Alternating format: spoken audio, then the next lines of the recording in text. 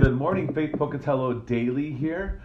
We are diving back in. Oh, it's May 12th. It's Wednesday, May 12th. Hey guys, if you're coming tonight, remember it's bring your own meat. There might be a little extra meat. We're just going to hang out, talk about Buddhism while we eat some barbecued meat that you bring. By the way, if you want a veggie burger and you want to bring that, I promise that we'll do our best not to tease you too much. No, anyway. Whatever you want, we'll cook for you. Bring it, we'll burn it. Psalm chapter 8. O Lord, our Lord, how majestic is your name in all the earth. You have set your glory above the heavens. Out of the mouth of babies and infants you have established strength because of your foes, to still the enemy and the avenger. When I look at your heavens, the work of your fingers, the moon and the stars which you have set in place. What is man that you are mindful of him? And the Son of Man that you care for him. Yet you have made him a little lower than the heavenly beings, and crowned him with glory and honor. You have given him dominion over the works of your hands. You have put all things under his feet, all sheep and oxen, and also the beasts of the field, the birds of the heavens, and the fish of the sea, whatever passes along the paths of the seas. O Lord, our Lord, how majestic is your name in all the earth. And I think that it's good to pause and just look.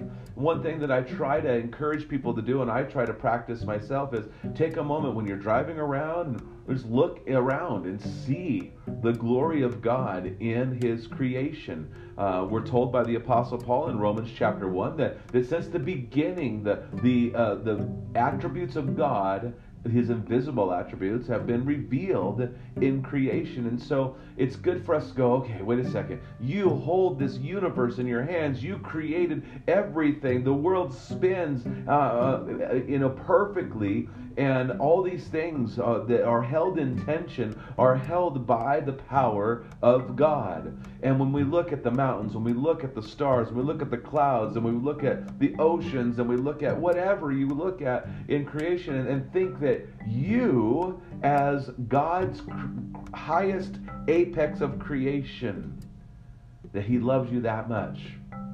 And I know it's tough to look around at people and go, man, that's God's, highest point of creation. Well, we had the most to lose when we fell in the garden, because that image that we have of God was marred. And so now we don't perfectly represent God, although he has written eternity in the hearts of man. And so we can even see that from the mouth of infants and babies, right? You look at a child and their smile and their giggles. And so God is good. So just take some time today. Take some pause and look out and go, God, wow, you are amazing. I can't believe that you're so mindful of me. So, may God richly bless your day. Enjoy Jesus. Go and share life.